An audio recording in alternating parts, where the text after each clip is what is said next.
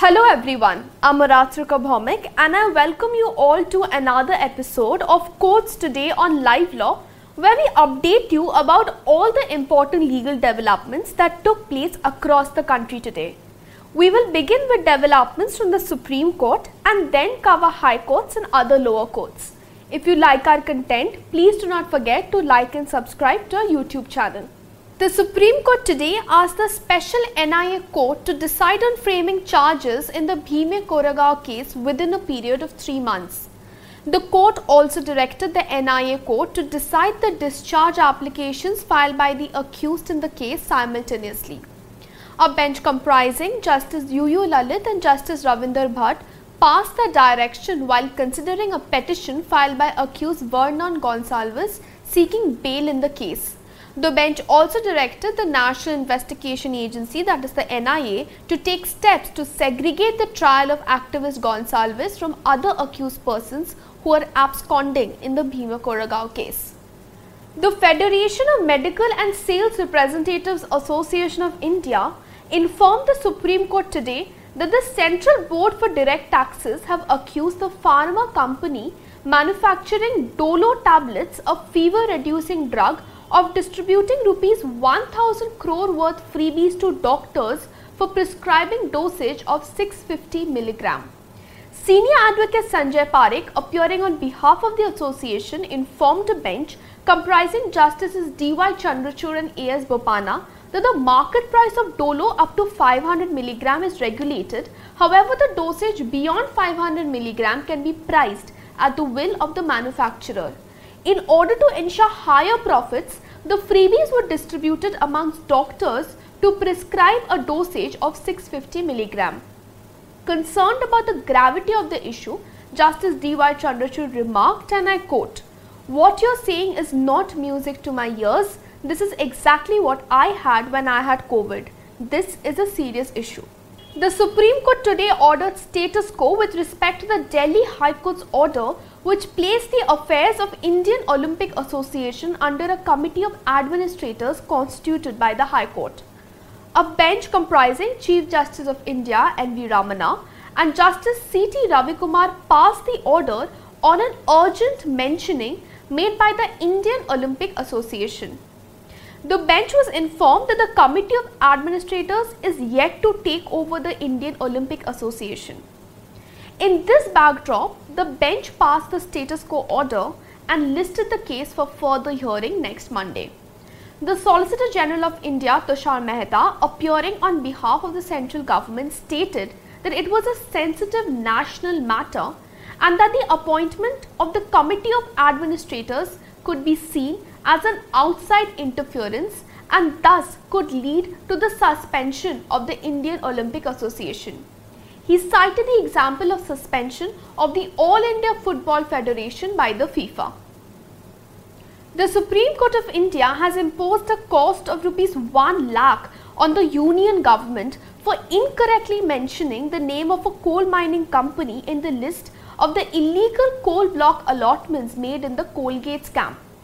The court noted that the petitioner company BLA Industries Private Limited had applied through the legal route following the procedure under the Mines and Mineral Development and Regulation Act 1957 and that it was granted the mining lease by the state of Madhya Pradesh after the approval of the central government on May 21, 1998.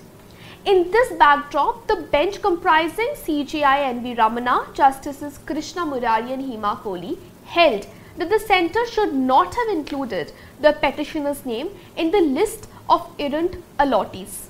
The Supreme Court today dismissed a plea seeking directions to the Election Commission of India to freeze the AIDMK's 2-leaf symbol. The matter was listed before the bench of Chief Justice of India N.V. Ramana, Justice Hema Kohli and Justice C.T. Ravikumar. The CJI, while stating that the petition was a waste of time, dismissed the same. The Supreme Court today heard the plea of airline company SpiceJet Limited challenging the winding order passed by the Madras High Court today. The airline company stated that it had reached a settlement with the creditor and agreed to withdraw the special leave petition filed against the Madras High Court's winding up order. The matter was listed before the bench of Chief Justice of India N.V. Ramana, Justice Bhima and Justice C.T. Ravikumar. The Supreme Court has set aside a judgment of the Madhya Pradesh High Court which discharged a rape accused on the ground of delay in the registration of the first information report, which is the FIR. The bench comprising Justices D.Y. Chandrachud and J.B. Pardiwala observed that the High Court judgment is perverse and utterly incomprehensible. BJP leader Syed Shahnawaz Hussain has moved the Supreme Court against yesterday's Delhi High Court order directing the registration of an FIR against him in an alleged 2018 rape case. The matter was mentioned for urgent hearing before the bench of Chief Justice of India N.V. Ramana, Justice Bhima and Justice C.T. Ravikumar. Advocate Mohit Paul, appearing on behalf of Hussain, argued that if an FIR was registered against him, the petition would become infructuous. Further, it was submitted that Hussain had a 30-year-long career in politics and a registration of an FIR would destroy his reputation. CJI Ramana agreed to list the matter for further hearing next week. The Supreme Court has observed that a check bounce complaint filed before the expiry of 15 days from the date of receipt of notice by the drawer of the check is not maintainable. The bench comprising Justices D.Y. Chandrachud and A.S. Bopanna noted that this issue is no longer res integra as it has already been settled by a 3-judges bench in the case of Yogendra Pratap Singh versus Savitri Pandey.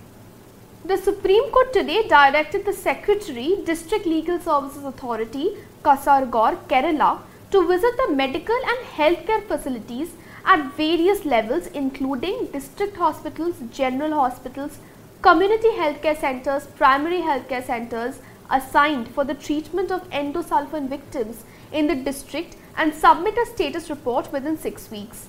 The Apex Court was of the opinion that the exercise would enable it to have an objective assessment of medical and healthcare facilities provided to the victims of endosulfan.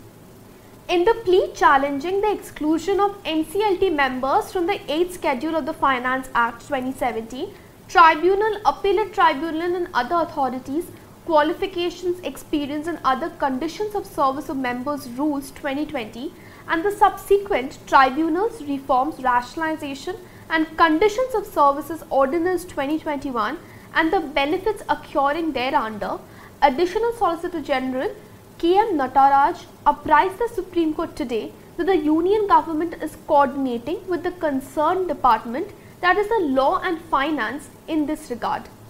Appearing before a bench comprising Justices D.Y. Chandrachud and E.S. Bopanna, the ASG assured that the issue would be sorted out within a period of 2 weeks or else the Union Government would file a counter affidavit in this matter. This will create a lot of complications, the Supreme Court of India orally remarked today while considering petitions filed by lawyer Ashwini Upadhyay and BJP leader Kapil Mishra seeking a uniform compensation code for victims of wrongful prosecution. A division bench of Justices U.U. Lalit and Ravindra Bhatt said that if guidelines in this aspect are framed, then trial courts will then be bound by it. It's essentially adding a layer to the criminal process, the bench added.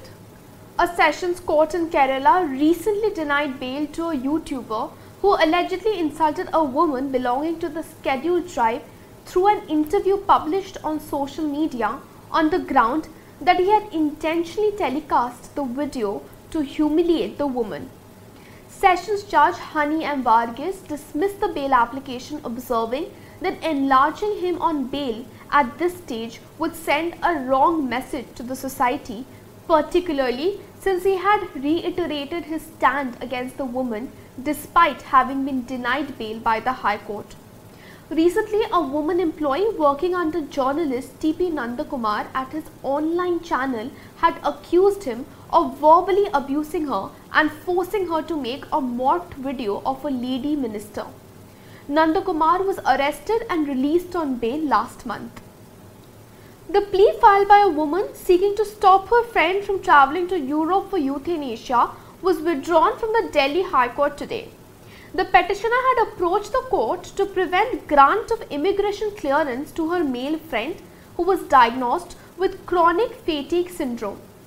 Justice Yashwant Verma was apprised by Advocate Subhash Chandran that he had instructions to withdraw the petition after the woman got to know that her friend was deeply traumatized by filing of the case.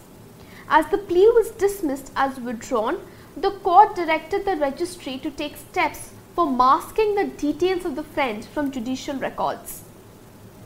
The Bombay High Court has expressed strong displeasure over an advocate's conduct of trying to get alterations in a judicial order through the court staff.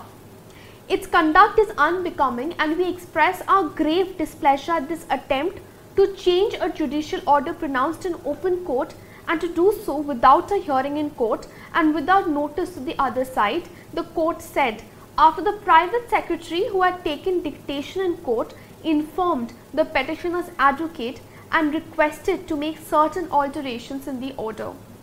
The court directed its registry to issue, if thought fit, appropriate instructions to all staff about entertaining requests from advocates and litigants.